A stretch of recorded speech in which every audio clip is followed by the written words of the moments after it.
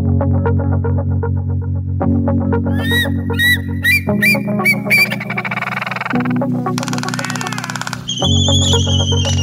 rounds, birdies can be hard to come by.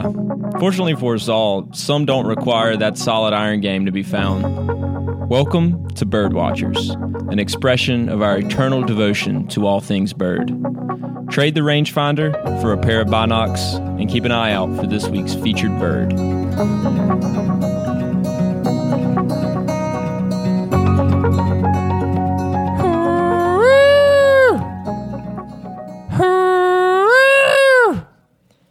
I'm not creepy enough. Honestly, it was pretty good.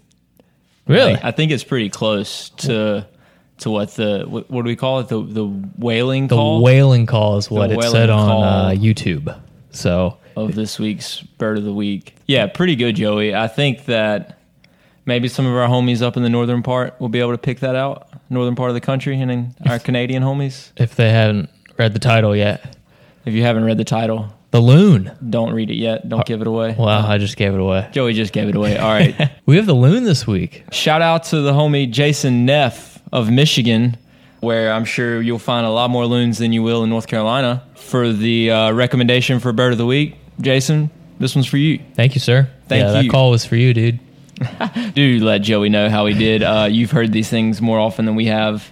So I would love to know if you would have confused Joey there. Yeah, that's the thing. I don't know if I've heard one. I may have. My family's in the Midwest, so I may have when I was little. Yeah, if you go to the coast, you're likely to find them. Too. Before we get into the common loon, though, Joey, let's hear about it, man. Have you played any golf? Birdies. I did play a little bit this weekend. And where'd you venture to? I was at Lonnie Pool, so stuck around. And you got out there before the aerification. Mm-hmm. Greens are struggling a little bit, aren't they? Hey, man, bent grass and heat, especially North Carolina humid heat, don't mix too well. So it wasn't bad. I was out there for a good time. I'm not one to need pristine playing conditions. I suck either way. So yeah, it was a good time. Had a couple birdies. No, all in all, it was a good time. Didn't see any birds that stuck out to me. I did see a squirrel today carrying a tennis ball, which was pretty cool. Just another Thursday. Another Thursday at the office. Yeah. Don't bother him. Don't question him. Just let him go about his business. Yeah. This is our first episode in the new office, so we moved locations. Yeah. Shout out to the new loft. We've got a little bit roomier settings for today's podcast. We've recorded from the old loft. We've recorded from my home, which I will soon be moving out of. So I think we've probably recorded the last from La Casa Rosa, so RIP. We won't get to do as much bird watching while talking about bird watching in the future. But, I think our surroundings here are pretty good. It's a homey spot. Definitely coming together inside. Yeah, I'm loving the new digs, man. Yeah. I'm loving this space. What about you? Have you played any golf lately? Sure you have. Yeah, you know me. I've been playing. I played a couple of rounds at Lonnie. More birdies than normal, it seems like. Maybe because those greens are so soft right now and so receptive, that suits me a little better. I made a trip back down to Clinton this week with a good buddy, Stephen Brown. We did a practice round for the North Carolina Mid-Amateur qualifying. We will be hosting the North Carolina Mid-Am at Lonnie Pool this year, and the first qualifier is at my home course in Clinton. So although I won't be caddying, I took Stephen down to see the course. We played 18, then we hopped in with the big group, as we call it, the gambling group of members at Coharie. Played well enough to lose $6. So good day. I did make 3 birds, 79. Coharie is always great to see. I did see the Cooper's Hawks were out on the backside, so they were out hopping around. You actually sent us a video of a hawk that you saw right on the end of your driveway. It's like it's like that all the birds in Raleigh have found out about the podcast, and now they all want to get featured. I shared a video with the crew here at Lion Loft. I came across a pretty rare sighting. That there was a red-tailed hawk, which that in and of itself isn't rare, but I was about 5 feet away from him, which is pretty cool. And he was on the ground right beside the pond in my backyard, and underneath him was a dead squirrel. So he was sitting on a fresh kill. As I was pulling down the gravel driveway across the dam to the pond, I spied him behind the tree, and so I slowed down and kind of crept up and started rolling the tape. And when he didn't move, when I parked beside him, I knew, okay, he's sitting on something, like for him to not be moving. And I got out, and sure enough, there's a squirrel. Something cool about hawks like that, they won't release their catch very easily. Like, it's hard to scare them off of it. I know I've seen this before, actually on campus here at North Carolina State University, where a hawk was sitting on top of a squirrel, and same kind of thing, just in the middle of the brickyard and people all around him, and he's not letting go of that squirrel. Yeah, he's just hanging out with it. What would happen if you got too close to him? Would he just attack you? I didn't know. So in my falconry experience, what you have to do, so you go out and you catch a squirrel, the hawk catches the squirrel, and then of course you want to get the squirrel away from him because you don't let him eat it all at once. Birds have, without getting into falconry more this week, birds have what's considered a fly weight, which is basically like the right amount of weight. Their weight fluctuates, and so they have to be at a certain weight for them to be motivated to go out and eat. And if they got a really full stomach, it might be days on end before they're like convinced to go out and eat again. And so if you've got a captive bird, it's not good to let them do that because you want to make sure they're at a good healthy weight, so that way they're more likely to want to be active. Because if they're really heavy and full and you try to go hunt with them, they're just not interested. They're just going to hang out in the trees, and then they're not getting the right exercise and yada yada. But at any rate, what you have to do and take it out. Hawk sees the squirrel, lands on it. Most of the time they'll kill it by strangulation. You know, they're puncturing it with their talons too. And to trick it to let go, what Alan did, the guy I worked with, was covered the squirrel up with leaves so the bird, even though he was sitting on it and holding it, he wouldn't be able to see it.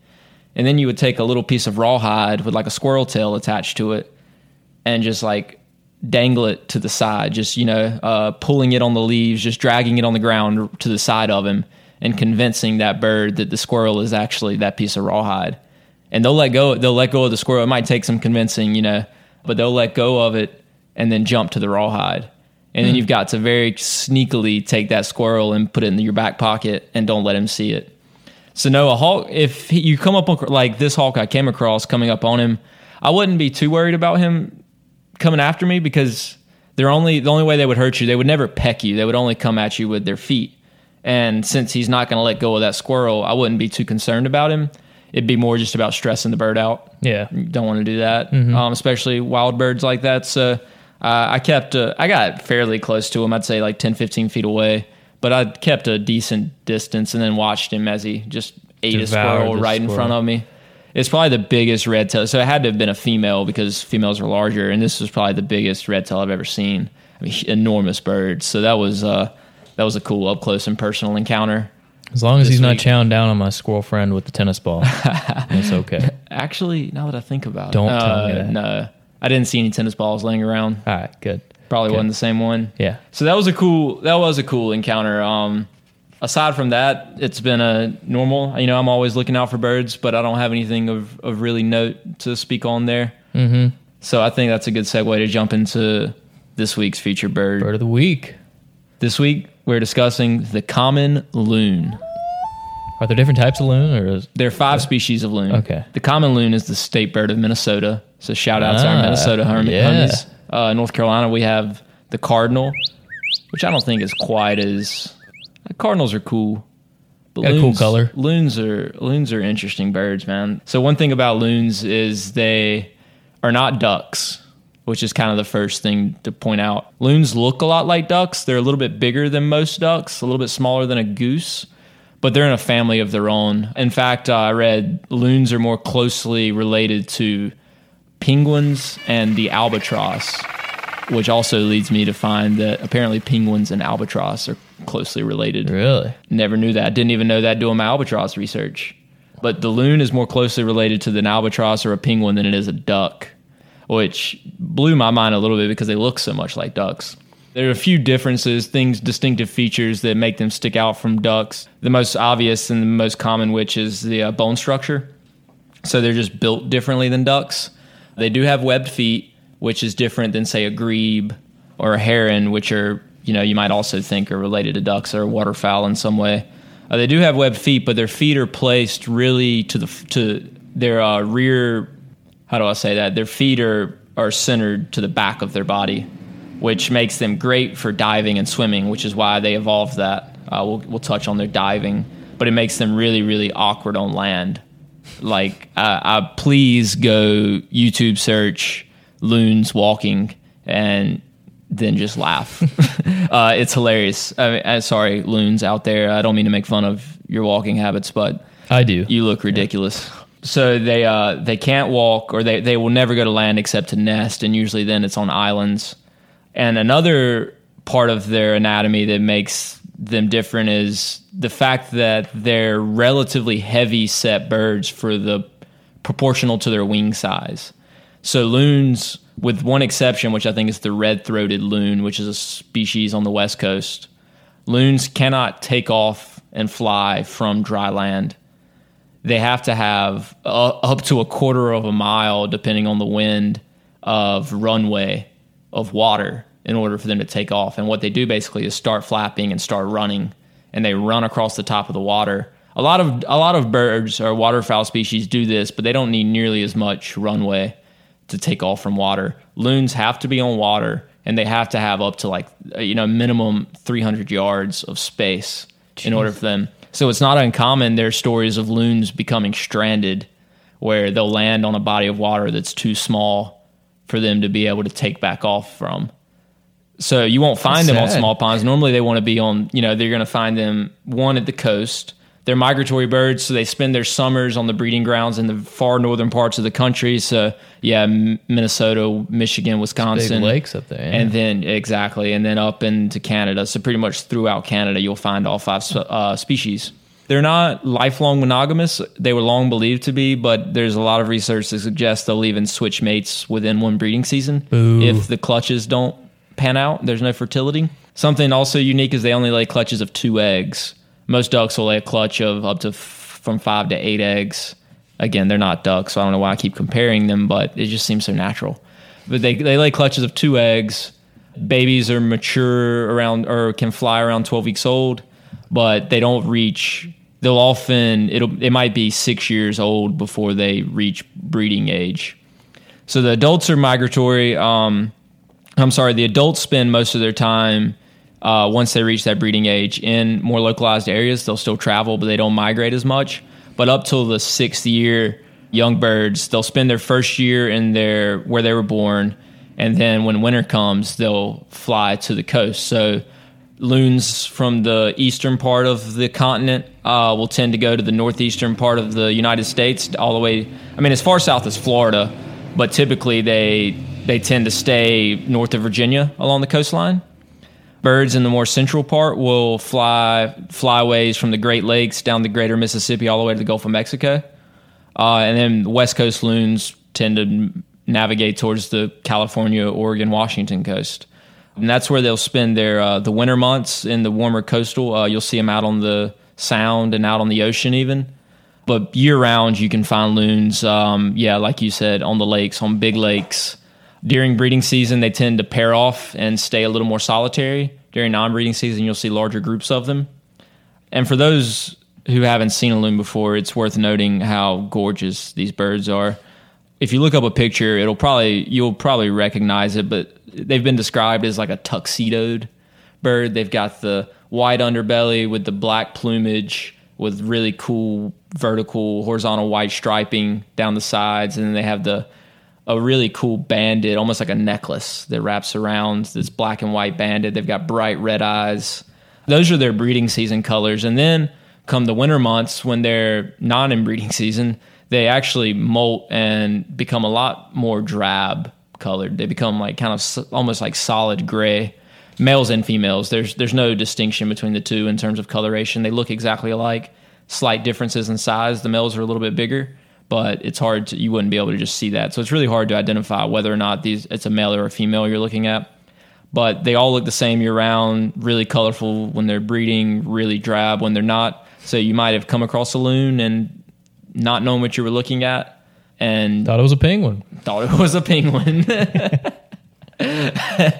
Yeah, if you mistook a loon for a penguin, then stay tuned, please. We've got a lot more education to get you guys through. We got to do a penguin episode now. That gets me kind of excited for penguins. But we were talking about a little bit earlier, the wailing call is what I did earlier. I don't know if we've talked about differences of calls in past episodes, but like take me through the different calls of the loon that you were kind of discussing before we hit record.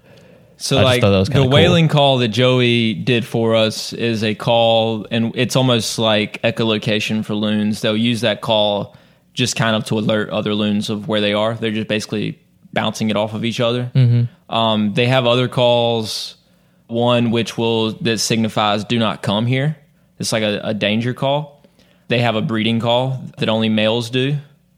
And then there's this kind of the signature whooping call, and I forget what that is meant to denote. But yeah, they have 4 distinctive calls that they make, one of which is only made by males, and the other 3 are which are used in times of distress or in times of bounty or whatever the case may be. They can communicate to each other in different ways. And I'm sure people who are in the land of loons, The land of loons. the land of loons, are familiar with this call because I looked it up and it's very creepy. So I'm sure people are familiar with this creepy sound. If you're not, go to YouTube again right after you watch the video of them walking, listen to their call, and you'll get spooked. It's pretty creepy. Yeah, would you agree? Yeah. Like haunting is the word. Like loons are a well-known bird. In this part of the country, maybe not as well. From what I understand, though, in the northern parts and especially in Canada, loons are like a national treasure almost. They're not listed under any federal legislation. They're not a protected species, but certain states do have regulations that protect them. Michigan being one of those where loons have protected status. And actually, this is a fun note. In Canadian currency, the dollar coin, they refer to those as loonies because they feature a picture of a loon. Is this a Looney Tunes? It's a two-sided coin that has a picture of a loon. Is this where we got Looney Tunes from? Is that a loon animal? Donald Duck or something? I didn't come across. I've always wondered, because we call people loony or loons. Yeah, I don't know lunatic. if that. I don't know where that comes from. Loons seem like pretty sane, reasonable creatures, not things but a loon implies otherwise. So I don't know where exactly that comes from. Maybe because they're so unique. Yeah, they are a super unique bird. They're very they don't have any really close relatives. Like I said, their closest thing would be like an albatross, and you would never mistake the two. So they don't have close relatives. So maybe that's just a nod to their uniqueness. You're a loon. It's a good theory. You're a crazy. I could get on that train. Individual. Yeah. There was once a bald eagle found in a lake. I think this was in Michigan as well. That was found next to a dead loon chick, and an autopsy revealed that the bald eagle was killed by a beak to the heart from a loon. Dang. So these things are Aggressive. divers. They can dive for up to like 5 minutes underwater, and that's where they fish. So unlike, again, there are species of ducks that do that, and waterfowl. Cormorants are another species that come to mind. So like cormorants, loons, when they're on the water, actually swim or float with their bellies submerged, whereas ducks float on top of the water. Mm-hmm. This is mainly due, like I said, they're a bigger bird. They have more mass, and their bones are their bones are more dense. Almost all birds have hollow bones, which makes sense because they need to fly. Mm-hmm. And loons do not. And the reason they have more dense bones is because it's better for diving. And that's why they need that heavier runway on water. Right. That's also and also they have relatively small wings to their body size, which most birds don't have that issue. Loons, due to their heft, theoretically would need bigger wings to fly. They don't have those, so therefore they need that runway in order to get enough momentum to get their big butts off the water. Loony bird. Crazy. And there is, I will say, so one of the species, the red-throated loon, can in fact take off from land and doesn't need that same kind of runway. It's the smallest. It's the smallest smallest species, not a subspecies. I would have to assume that because of their size is the reason they're able to do that. And that's the West Coast loon. So anybody in Oregon or Washington that is familiar with loons is probably most familiar with the red-throated. Yeah. So I found that funny, though, that they are found on the currency of the Canadian currency, and those coins are considered like good luck, especially among hockey players, apparently. Again, I read that today about them being good luck, and it said particularly amongst Canadian hockey players, loonies are considered good luck coins. Interesting. So if you have any loonies in pocket, make sure to keep hold of that thing. Luck. Good deal. Yeah, we're in the midst of the hockey playoffs, so... Did you have anything else about the loon today? Yes, so there's one thing that I think I wanted to highlight for all of our listeners at home. We always the point of this podcast is in part education for fun, and also to kind of point you all towards resources that you can utilize, or know, so that you can help in the conservation of all of North America's birds, but in particular these that we highlight each week. A study from the Canadian Wildlife Society, which was brought about because people were concerned about finding dead loons, found that the number one human-caused killer of loons are lead fishing weights. Now, the effects of lead on water, whether it be from ammo, there's regulations now on using lead bullets if you're hunting, because you don't want the lead shotgun pellets spraying into the water, and then you're polluting the water, and lead tends to stay in food systems in that way. But actually, so loons consume rocks and small things that help with digestion, because they swallow food whole, like most things with no teeth. So they'll ingest small pebbles and rocks in order to help with their digestion. And they found that loons are really drawn to shiny objects, and these shiny fishing weights, basically the weights you put on the end of the line to like sinkers. Those lead weights are found pretty often in the stomachs of dead loons. And so this study found that this was probably the number one human-caused killer of loons. And so there are different places around the northern part of the country where certain lakes have banned the use of these lead weights. Certain lakes have even gone as far as to make their lake fly fishing only. And that was done in the name of protecting the local loons. So for those at home, if you live in a place where loons are popular, if you live in a place where any kind of fish eating or diving waterfowl or loon or grebe or these types of animals exist, and you know this, it's probably a good idea to not use these lead weights and instead look for alternatives. I don't fish that much myself, so I'm not sure what types of alternatives exist to these sinkers, but this is something definitely you should be looking out for and maybe advocate for in your area. If you value your loon population, which most of us do, then we got to look out for those bird homies. I'm loony for loons, so you heard the man. Find alternatives to lead weights. But I think that about does it for us today. I think that's all on the loon. I think that covers our bases. So for those listening out, send us in your calls. Joey covered the whaling call for us, so maybe we could come up with a little compilation of people submitting all the other different calls of the loon. Again, if you'd like to, there's any particular bird you'd like for us to spotlight, reach out to us on Instagram or via email. You can email me at Jeb, at lionloft.com, or on our Instagram, lionloft. Make sure you subscribe for the Up and Down newsletter. You can find that at the bottom of our website. That's lionloft.com. Scroll to the bottom. There's a nice little link there. Makes it super easy, where you can catch all of the news coming out of Lion Loft, and for the accompanying Bird Watchers segment, in which you can find out more information on the loon and all of our birds of the week. Which I should mention as well, we have now just gone to one podcast, which is called Lion Loft, and we will have all of our podcasts under this umbrella. So Bird Watchers is no longer a separate podcast, just for anyone out there. It'll all be under the same umbrella, so it'll be in one spot for everyone to see.